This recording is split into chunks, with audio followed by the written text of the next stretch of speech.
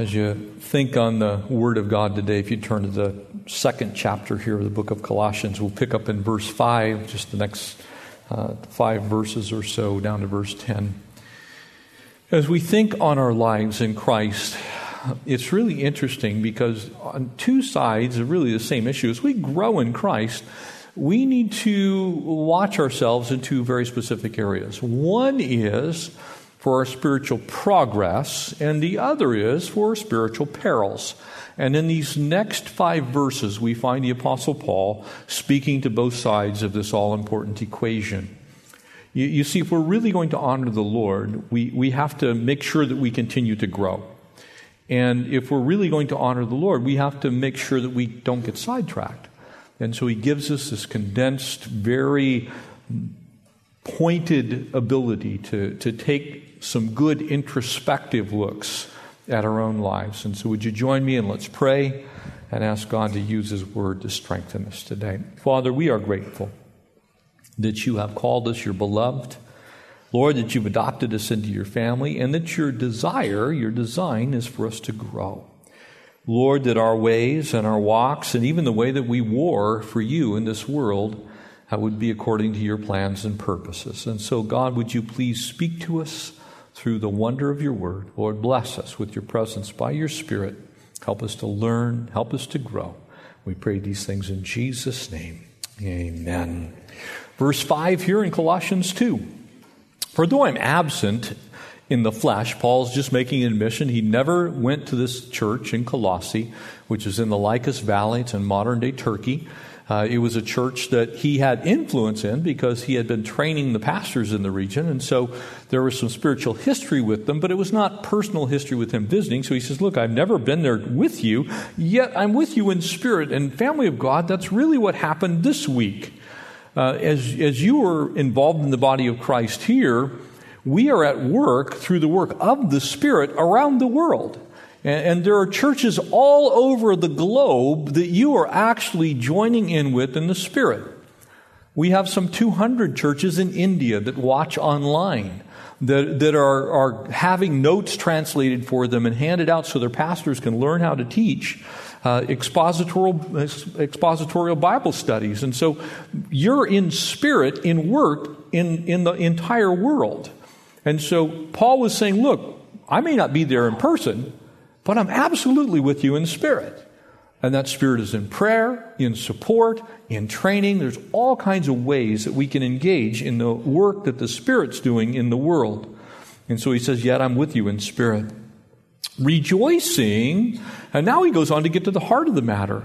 You see, we want to have an effect in our world, and that effect comes by a work of the Spirit in our world. It's not necessarily you needing to go to Belize or you needing to go to Liberia. It's you needing to hear from the Lord and then do what God tells you to do. That may be to pray. That may be to go. That may be to support. That may be to give. That may be to do all kinds of things to take in the Word and train someone else. Maybe that person whose life you're investing in will be the next person to go plant a church in Belize or in Bogota, where we'll be next month. We're going to go and minister to some churches in the nation of Colombia.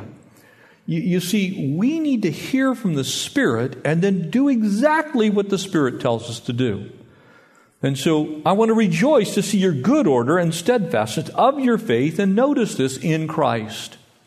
As we began this book, I reminded you this is the most Christocentric book in the entire Bible. In other words, Christ is presented as the center of everything. When we speak in our world about how we view things, our philosophical bent or our worldview, this is where we come to this place of having to discern who's at the center of your life. Where do you base your basic philosophy of living? Paul makes it very clear that good order, that steadfastness of our faith, because our faith is in Christ, and if you don't get it, he's going to make sure that you know it by the end of this book. As you therefore have received Christ Jesus the Lord. You see, there's only one Lord, there's only one faith, there's one hope, there's that Ephesians 4 picture of who we are in Christ. And those who are saved because He is the way and the truth and the life, and no one comes to the Father but by Him. And so he says, look, your faith in Christ, I want you to grow in that. I want you to be steadfast and in order in your faith in Christ. And so walk in Him. And he gives us some things that we can look at in a positive way, that we can kind of view our progress in the Lord. And so he says, rooted and built up in Him. Notice it doesn't say rooted and built up in Calvary Chapel. It doesn't say rooted and built up in evangelical Christendom. It doesn't say rooted and built up in, being a Republican versus a Democrat. It doesn't say rooted and built up in being an American. It says rooted and built up in Him. He's the center. He is the one that we worship. He's the one that we follow. It's very important for us as a church to leave Jesus as the center. Amen? Keep the main thing the main thing. And established in the faith. The faith of who? Faith in what? Faith must by definition have an object. If you have faith in faith, then you are wishing upon a star. Amen? You're doing the Jiminy Cricket thing. If you just have faith that there is such a thing as faith, and you're having faith that, something will happen, of course something will happen. Faith, in order for it to be real, has to have an object. And so our faith is in Him, as you've been taught, abounding in it, in what? In faith, in Christ, with thanksgiving. How much of the church, how many of us can honestly say these 6 things, that we are absolutely growing, we're progressing in our walks with the Lord? Here are the 6. Verse 5. You're in the army now. You didn't know that, but when you gave your life to Jesus, you joined this massive army, this group of soldiers, and Paul uses a couple of words, order and steadfastness here. Actually, from the language there in the Greek would have absolutely told you that what he's talking about is military decorum, order, taking a place in the great plan. And if you look at our military by way of example, and you know that our president is the commander-in-chief, but there are the joint chiefs of staff. They reside principally in the Pentagon, and underneath them are assistant chiefs, and we have all this structure and this order, and every last one of them is important. But let me tell you this. If a war were to ensue, those that are in the Pentagon cannot fight the battle by themselves, and they will not prevail by themselves. It takes the effort of the whole army. Everyone using their gifts where God has called them is the picture. And so in that, we are in order and steadfast. And Paul says, I see this in this church in Colossae. We're in that battle formation. We're ready for whatever God's going to do. You take up your place in the ranks. I take up my place in the ranks. We all take up our ranks together, and we move in order to accomplish the work that God has for us in this world. So a sign of progress is that steadfastness, that order of what God is doing, and that should be pictured really in unity in the body of Christ. We may not see everything exactly the same way, one with another, but we have a singular goal, and that is to make Christ known. Amen? That's to cause people to know the Lord Jesus Christ as their personal Savior. A second thing that you see here is we act like pilgrims. And, we have a little different view here in America of a pilgrim because we associate it with Thanksgiving coming up in a couple of months. But that's really not the view here. This is more of a sojourner, one who's on a journey, one who's moving throughout their life, but where they are is not where their home is. It's a picture of someone who holds very lightly to the things of this world, and they're able to move with quickness. Too many Christians get rooted and grounded in this world. They get attached to the things of this world, and they're no longer sojourners. They don't treat this world the way we ought to. We become too attached to it. And thereby we stop doing the things that God really wants us to do. And what he's saying here is treat this like a pilgrim journey. You're wandering from place to place. You're enjoying the journey, but you realize this world is not our home. And we're passing through this world. And this journey that we have here, family, is short. It's been so weird, kind of turning the corner and heading, towards that last maybe quarter or so of my own life. You start thinking in terms of, well, this could be the last house we ever own. This could be the last car we need to buy.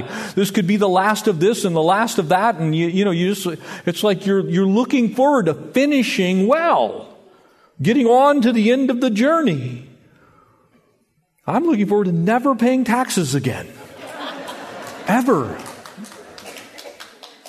I'm just going to cash in some pavement if I need some extra cash.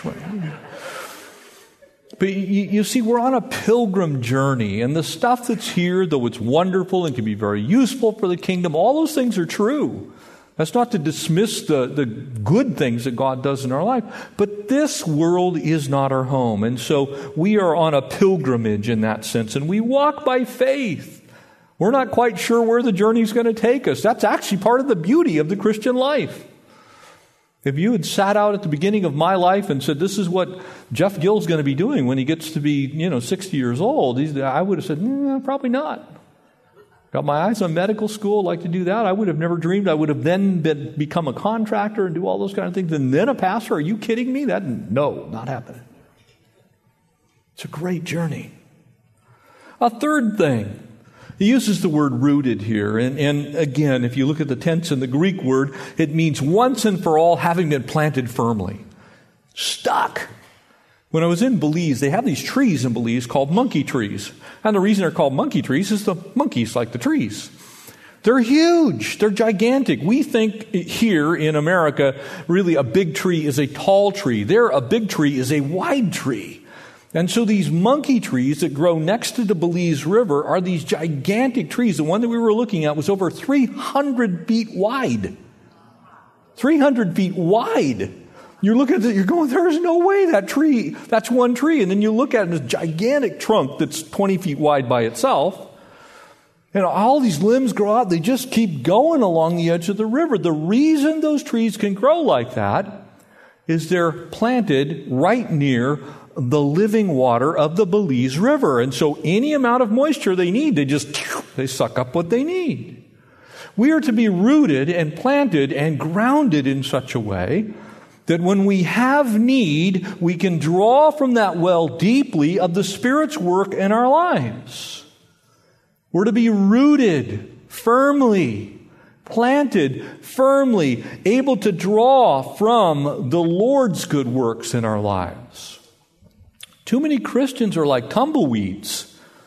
We used to have those here in Southern California everywhere. I remember as a kid, we would collect them. We made tumbleweed forts and all. There's no substance to them.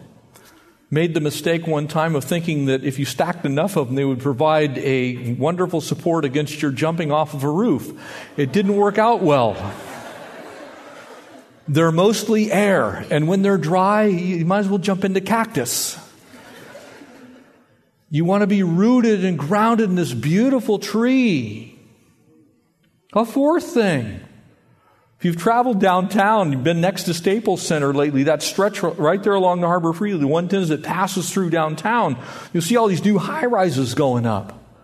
Can I give you a little secret?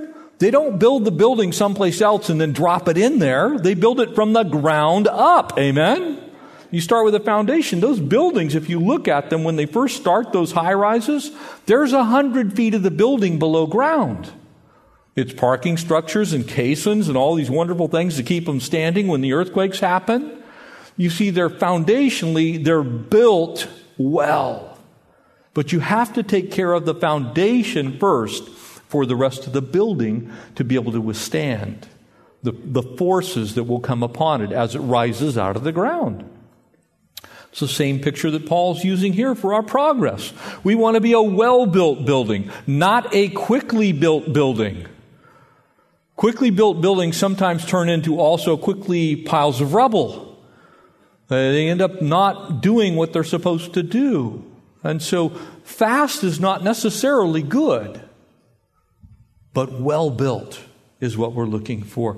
A fifth thing, we ought to be, as we progress, better and better students or super students in God's Word. And I would just say to you, this is not meant to condemn anyone that's here. You cannot survive on one meal a week. Not physically and not spiritually. So if you're you're a Sunday only person, there needs to be some other place where you're getting fed. And whether that's coming back Sunday nights or Thursday nights or men's or ladies or some other studies, a deep devotional life, making sure you're tuning into K-Wave, you're getting fed constantly. Otherwise, you are not going to be that super student that's well nourished. You see, here's why. When you think about your own life, you need to make sure that it's coming from the inside out. It does not come from the outside. You have to take it in. That causes you to grow and be nourished. And so as you take in the Word of God, then you're strengthened, and then you can have a work out of you. But you need to be well-nourished, well-fed, a well-taught student. And a sixth thing is that flowing river. We want to be vehicles through which the Spirit can work. The reason that we're seeing the wonderful things that are going on around the world is the Spirit working in each of you, producing a corporate effort that sends people out and plants work. We are doing things that are the outflow of the Spirit's work in each of us. And here's how a river begins to overflow its bank, because the word that's used here means to overflow one's banks. Here's what happens. If you get filled up, and then I get filled up, and we all get filled up, and you're spilling over, and I'm spilling over, the cumulative effect of all of us spilling over is an even greater work than any one of us spilling over with the work of God. Amen? So we want to all be so full that we spill out into the world. It's the way it works. So you are in His army. You're a pilgrim. You're a healthy tree. You're a well-built building. You are a super student. And the cumulative effect is we take all of that work of the Spirit in, and then we need to do something with it. We spill out onto the world. And so the world then is the recipient of that work of the Spirit that flows out of the church, out of people. It's just a beautiful picture. It's the introspective way for us to say, look, I'm progressing. I've taken a look at my own life, and I'm further along the pilgrim's journey this week than I was last week. And that's what we want to see in each of our lives. We want to see progress. Doesn't mean that we become exactly like one another. It just simply means that you progress and I progress and we progress together. It's a beautiful picture of the way the Lord works in our lives. He then shifts gears, and we'll do so with our remaining time. We'll shift to the other side, which is we need to watch out. We need to check ourselves for spiritual perils. Not only do we need to watch for spiritual progress, but also for spiritual perils. Because there are things that will compete for the center of your life. You see, in these things that we've seen in these first few verses, really the opposite also exists. You see, you have to have something at the center, and that something is Christ. Amen? That's where we're supposed to be as Christians. Whatever you worship is your center.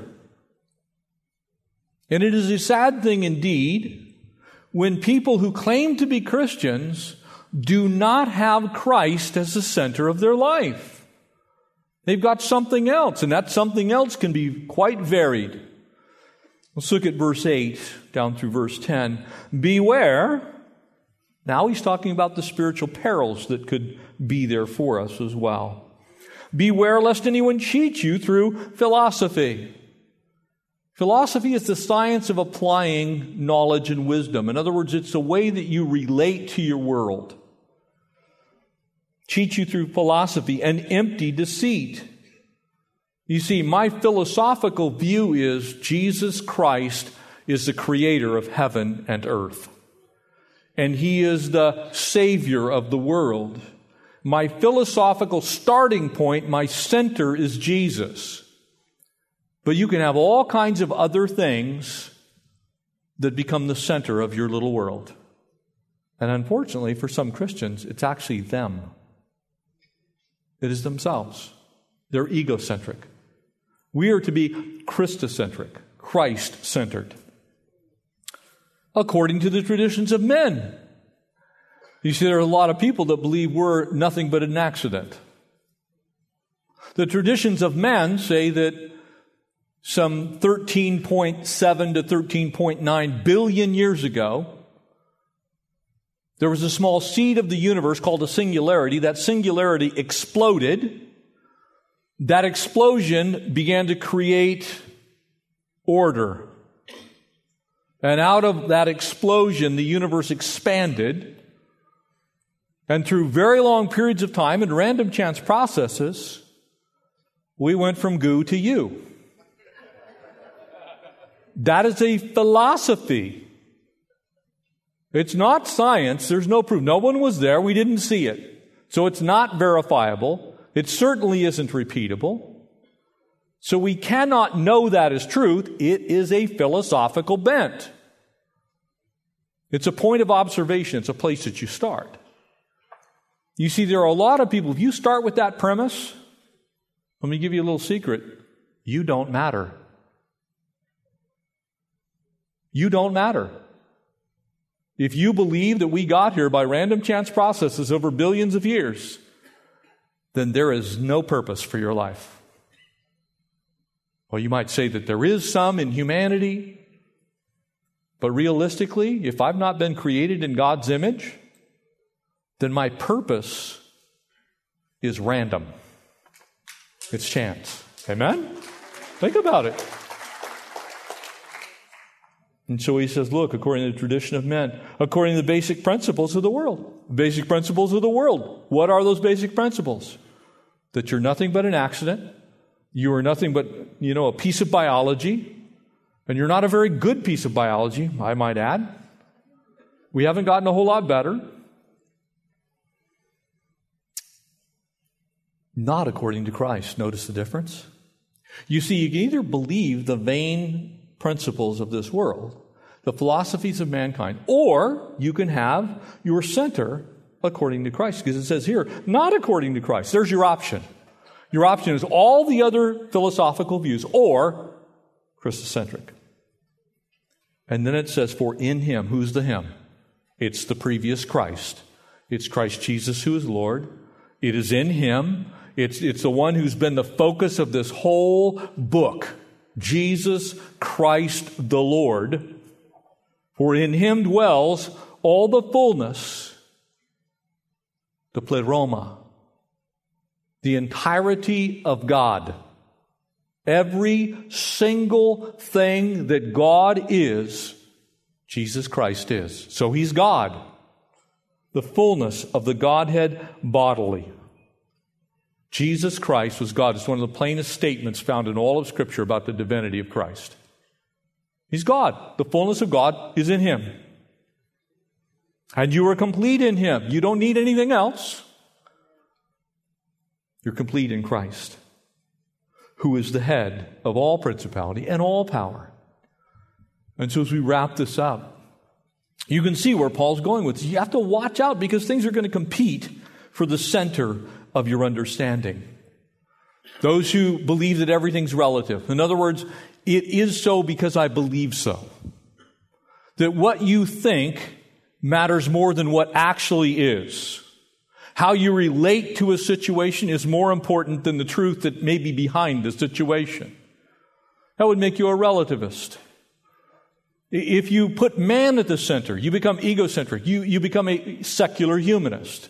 In other words, you believe that everything that is should relate somehow to how we as humankind perceive it. Fairly narcissistic viewpoint, I might add. Man is at the center.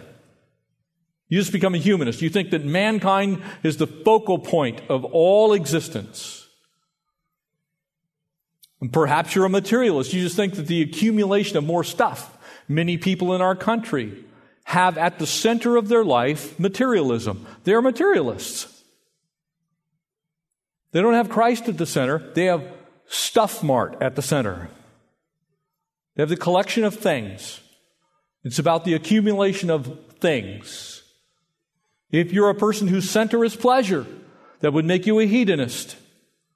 Your concern is pleasing yourself, most often sexually, but very often also in mental state, through alcohol and drugs. That would make you a hedonist. Or your option is to be a Christian and to be Christ-centered. Amen? You see, here's why this is important. Your starting point dictates how you view everything else. And if you start with you at the center, then you are your own God. If you start as stuff as the center, then stuff actually, because that's what you worship, that's where you focus. You look from you out. We're supposed to look from Christ out. We see the world as the Lord sees the world. We see needs as the Lord sees those needs. We see our lives as Christ would have us live our lives. Christ, for us as believers, must be the center. Otherwise, science can become the center. And by the way, I love science. Nothing wrong with engaging your brain. Matter of fact, it's a good thing. But if you take science and make it the center, if you think there's a natural explanation for how the universe got here, then you don't need God. One of the craziest things that's happening right now in the development of the study of the human genome is we've now reached a place to where scientists will actually tell you we're creating synthetic life. And people go, we're creating synthetic life. Can I remind you that the statement itself is patently false the moment it comes out of their mouths? Because they're not creating anything. They've not made any protons. They've not made any electrons. They haven't made any neutrons, no leptons. They have not created any matter whatsoever because that's against the laws of physics. So you can't create anything. But what you can do is rearrange what God already made. And that's all they're doing. We haven't created DNA. They're taking DNA and modifying the DNA. That is not creating. But people sit there, well, we can create life. No, you can't. You take away the life that's already been created, you create zip, nada. And yet people are going, oh, well, we don't need God. That's not even true. And yet people get wrapped up in their philosophical bent that somehow we don't need God anymore. You know, we got Dolly the sheep now. 5 years ago, we created a blue-green algae from already existing blue-green algae. But it was just simply a new strain. You see, man takes philosophy and starts with man at the center and then says, well, we'll alter this and it'll make us like God. But you don't become God. Philosophy matters. And so the question for us, family, becomes who's at your center? Who is at the center of your life? Is it Christ? Is it Him dwelling in you richly? Is it something else? Because if Christ is at the center, then you have the proper worldview. If Christ is not at the center, then your worldview is going to be askew. It's going to be off a little bit, maybe off a lot. I pray that Christ is at the center. I pray that Christ is your teacher. I pray that when you say, somebody asks you, well, where did you get that? You say, I got that from my Bible. It wasn't a manufactured thing out of your mind or just your intellect. Because some really brilliant people have come up with some really dumb things. All kinds of things have been done in the name of rationalism. The whole experiment of communism and socialism was a bunch of very deep-thinking people who thought, hey, here's a better way. We'll make everybody the same. You know what happened? God said we were created individually in His image, and if you try and make everybody the same, your whole system of government falls apart. You want proof? Russia. Soviet Socialist Republic. We did that experiment. It didn't work. You take God out of the equation, and you still have people taking advantage of everyone else. Becomes egalitarian. Keep Christ at the center. Watch out for your spiritual progress, and watch out for spiritual perils. If you do that, You're going to be a great tree growing by a river of life. You're going to be a well-built building. You're going to be a super student. You're going to have all those things that will help you war well and walk well and have your ways pleasing to God. Amen? Amen. Would you stand and let's ask the Lord to drive these home in our heart. And I would just ask right now as the worship team comes back up, maybe you came today and you've been struggling. Something else has been at the center of your life. I want to give you an opportunity today to make Christ the center of your life. It's the most important decision that we can ever make, because when He's the center, everything else is where it needs to be. And so, body of Christ, believers, family of God, if you would just simply bow your hearts and your heads and close your eyes. I want to just ask if there's anyone here and you want to know Jesus Christ as your personal Lord and Savior, would you do me a favor? Do yourself the greatest honor and honor the Lord, and just simply slip your hand up in your air if you'd like to receive Christ this morning as your Savior. You don't know Him, but you want to know Him. You've never made that profession of faith, but you really know that your life is not going the direction. I see that hand. Praise the Lord. Any others? I see that hand in the back. Thank you, Lord. Thank you, God. Any more? I see that hand there. I see this other hand. Hand here in the center. Praise the Lord. Thank you. Thank you, Lord. His hands up, going up all over the sanctuary. Father, thank you for your goodness to these people. Anyone else? We're not going to have you go anywhere. You're going to stay right where you're at. Just raise your hand. Slip your hand in the air. You want to know Jesus personally. He wants to know you. He loves you. Died for you. For those that raised your hands, if you would pray with me and just pray out loud. If you would join me in prayer, just say these words. Follow me. Heavenly Father, I thank you for Jesus. And I want to invite you, Jesus, into my life to be my Savior and my Lord. I realize that I'm a sinner and I need to be forgiven. And I thank you right now for forgiving my sin. Pray that you would cleanse me and make me new. Wash over me. Pray that you write my name in that wonderful book of life that's in heaven.